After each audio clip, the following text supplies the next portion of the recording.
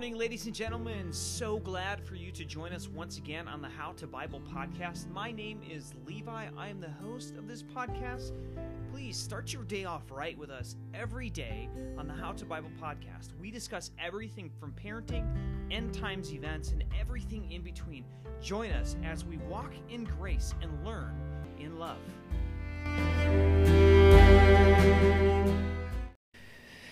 How's it going, ladies and gentlemen? Thanks again for tuning in to another episode of the How to Bible podcast. My name is Levi. I'm the host of this podcast, and I'm really excited to be here with you. I think I've recorded this podcast like 3 different times now, and each time I've been unsatisfied with with the way it's turned out.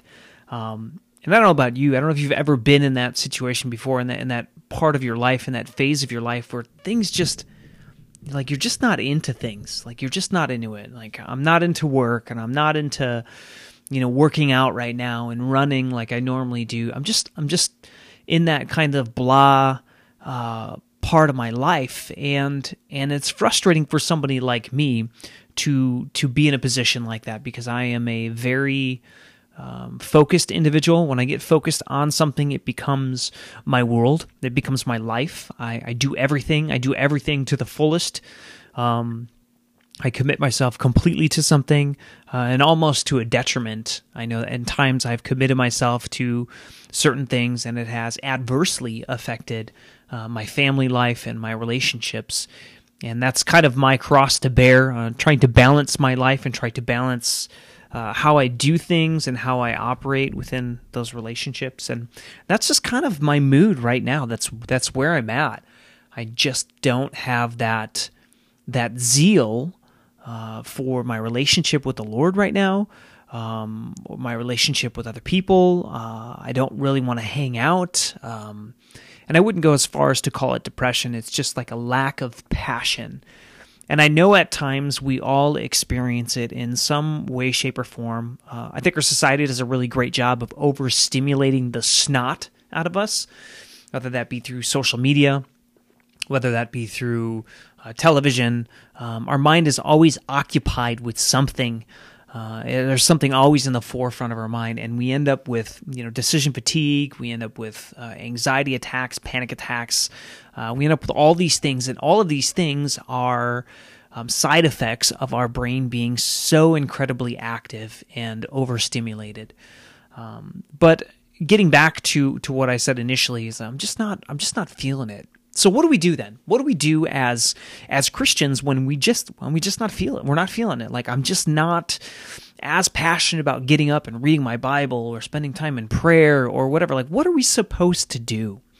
And I think one of the best things that we can do, one of the things that would really put us in the best position, is to remind ourselves that God is the one who draws near to us. We don't draw near to Him. He comes to us.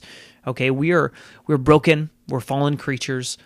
We're constantly in a state of sin. So God is the one who draws near to us. He promises that. He's the one who calls us out. He's the one who brings us to salvation.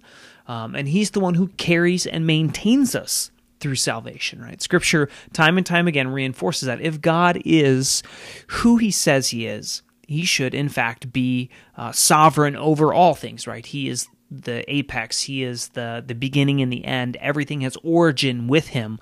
Therefore, it only makes sense for God to be the one that holds and contains my salvation and carries me. So what are we supposed to do in those moments when you're not feeling it? I'm going to read through some of these promises, some of these statements from the Old Testament and from the New Testament about God's promises to draw near to His people.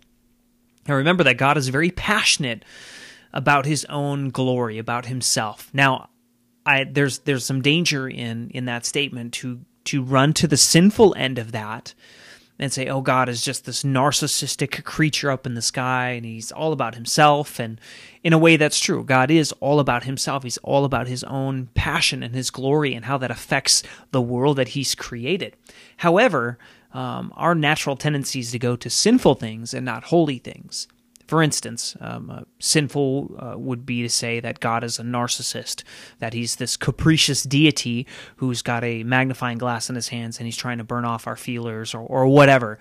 But the holy side of that about God being jealous and pursuing his own glory is like the relationship between a man and a woman who are married. Right? I know that my wife's love and affection belongs to me. It rightfully belongs to me because I am the one that is pledged to be here with her and do life with her. So if I feel like she's giving it away in another capacity, I become jealous. Now, is that jealousy sinful? Not inherently, but when it grows and expands out of, its normal proportion, and that normal proportion would bring our relationship back together, would reconcile our relationship, then it becomes sinful. But God is passionate about his own glory, and he's passionate in such a way that he will do whatever it takes to preserve that or to display it for humanity, to show how good that he is. So let's start right away in Exodus here. Exodus 29, verse 46 says, "And they shall know that I am the Lord their God, who brought them out of the land of Egypt, that I might dwell among them. I am the Lord their God." Obviously, this is talking about the Exodus, right? The Jewish people coming out of Egypt. But God does this. Why? And it says right here, that I might dwell among them. So he wants us to know that he is God and hang our hat on that, so to speak. Like he wants us to put our confidence in who he is. When we misplace our confidence, and we put it on ourselves and we fall short, there is nothing else to fall back on. It's all on us, and we have failed.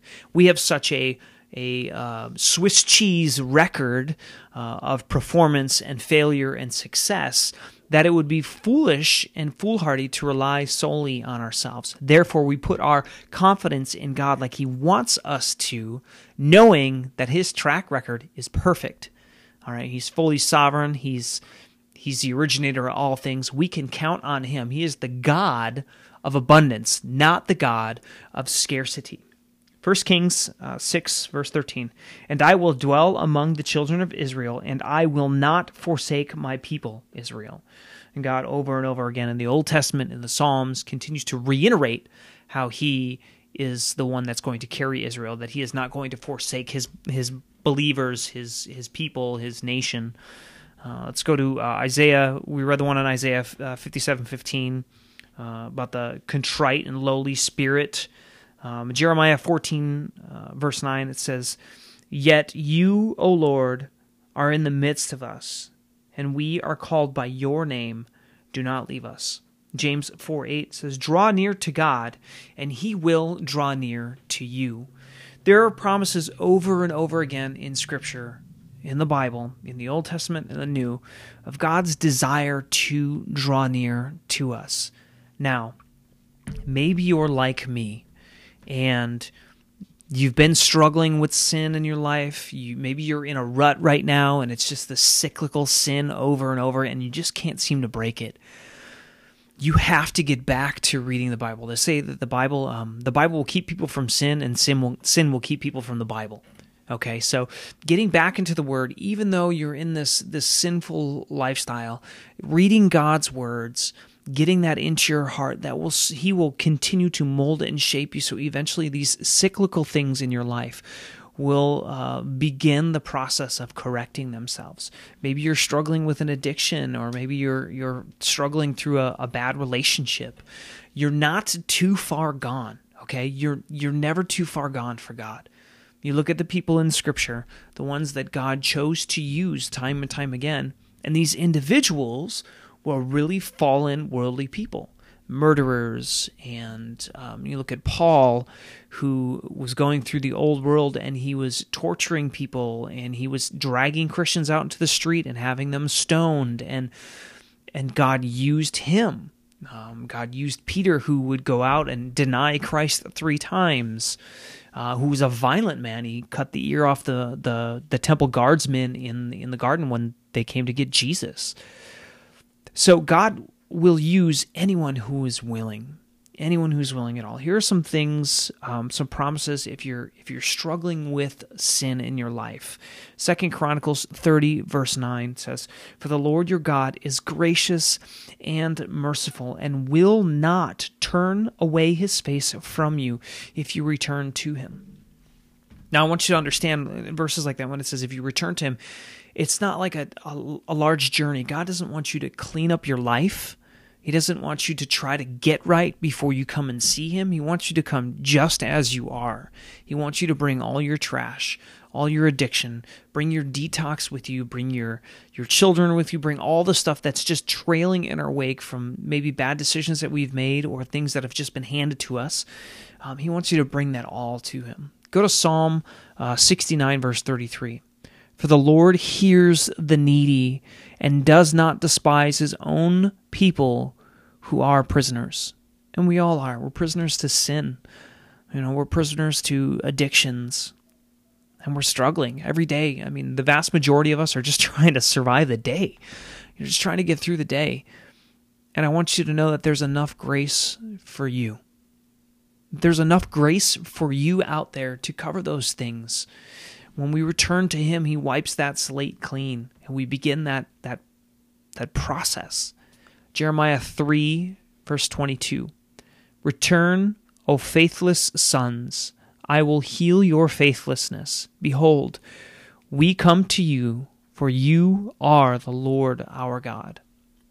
Hosea 14, and it's going to be verse 4. I will heal their apostasy. I will love them freely, for my anger has turned from them. Wow, that's one that definitely is worthy of being written down. I will heal their apostasy. Apostasy is a falling away of the faith, or a forgetting, or a leaving of the faith. I will love them freely, so without cost, without due, without owing anything. I will love them freely, for my anger has turned from them. Ezekiel 22, verse 15. I will consume your uncleanness out of you. Look, I wasn't raised in the church. I didn't live a clean, churchy life. I dealt with drugs, addiction. I dealt with the whole gamut of things in my life. But I can tell you this, that if God can use somebody like me and do what he's done, because he's done some pretty incredible things, and I'm just standing in awe that I get a chance to be part of a lot of these things. If he can work through somebody like me, real talk, he can work through you, okay? That's one of the benefits of like me knowing my own history and knowing where I came from, is that I look at myself and I'm like, man, God can use anybody. If he can do this with me, he can use anybody, and I believe it. I believe that God can. Now, like I said, if you're struggling with something, if you're anxious and you're fighting through something, return to him. Some of the best practical steps that you can make is, one, find a local church, okay? And when you get there, find somebody who's on staff or volunteering and grab them and say, look, this is what I'm struggling with. Like, can I get into a discipleship relationship with somebody that can just walk with me through it? A lot of times people in the church, they get so focused on doing the ministry that they forget that there's ministry happening right in front of them in their relationships. And sometimes it takes us to just pull on their shoulder and say, look, I need your attention here. So that's one of the first things that you can do, is you can go to the church and get plugged into a discipleship relationship. 2, get yourself into a small group of some kind within the church. Small groups are really simple. Usually these things meet at people's homes. And they bring pastries and food, and you sit down and eat, and then you talk about something that was either taught Sunday in church or something out of a book that the church is reading. And it gives a great opportunity to have like real relationships, to be real with people. And that's the last thing. That brings me to the last point. When you do this, ladies and gentlemen, just be real, okay? I was talking to a guy at work the other day, and I said, it looks like, for the most part, it looks like everybody's got their stuff together. Everybody knows what they're doing, but the reality is we're all faking it. None of us have an idea what's going on, or what we want to do, or where we're going, and we don't. We're all kind of along this journey and this trip in life, and the more transparent we can be with each other, the more open we can be, especially when we're getting into these relationships within the church, when we're seeking that comfort from God. We need to be transparent. Just lay it all on the table and take a deep breath and sigh of relief and move forward. I know things are hard. I know that there are probably people out there saying, Levi, you don't know my situation. You don't know how bad I got it. No, I don't. But I would love to know. I would love to know what's going on in your life and in what way that I can pray for you, in what way that our church can pray for you. But I want you to know that you have a voice. You have a voice, and you're not forgotten. It may feel like it. It may feel like there's no hope, but there's always hope. We have to reposition ourselves. We have to move some things around, but there's always a light at the end of the tunnel. The Lord said that He would never leave nor forsake us. Never, right? Whether that be a good season or a bad season, He doesn't regret saving you. He doesn't regret extending Himself to you. So for the glory of the Lord and the hope of the nations, stay the course.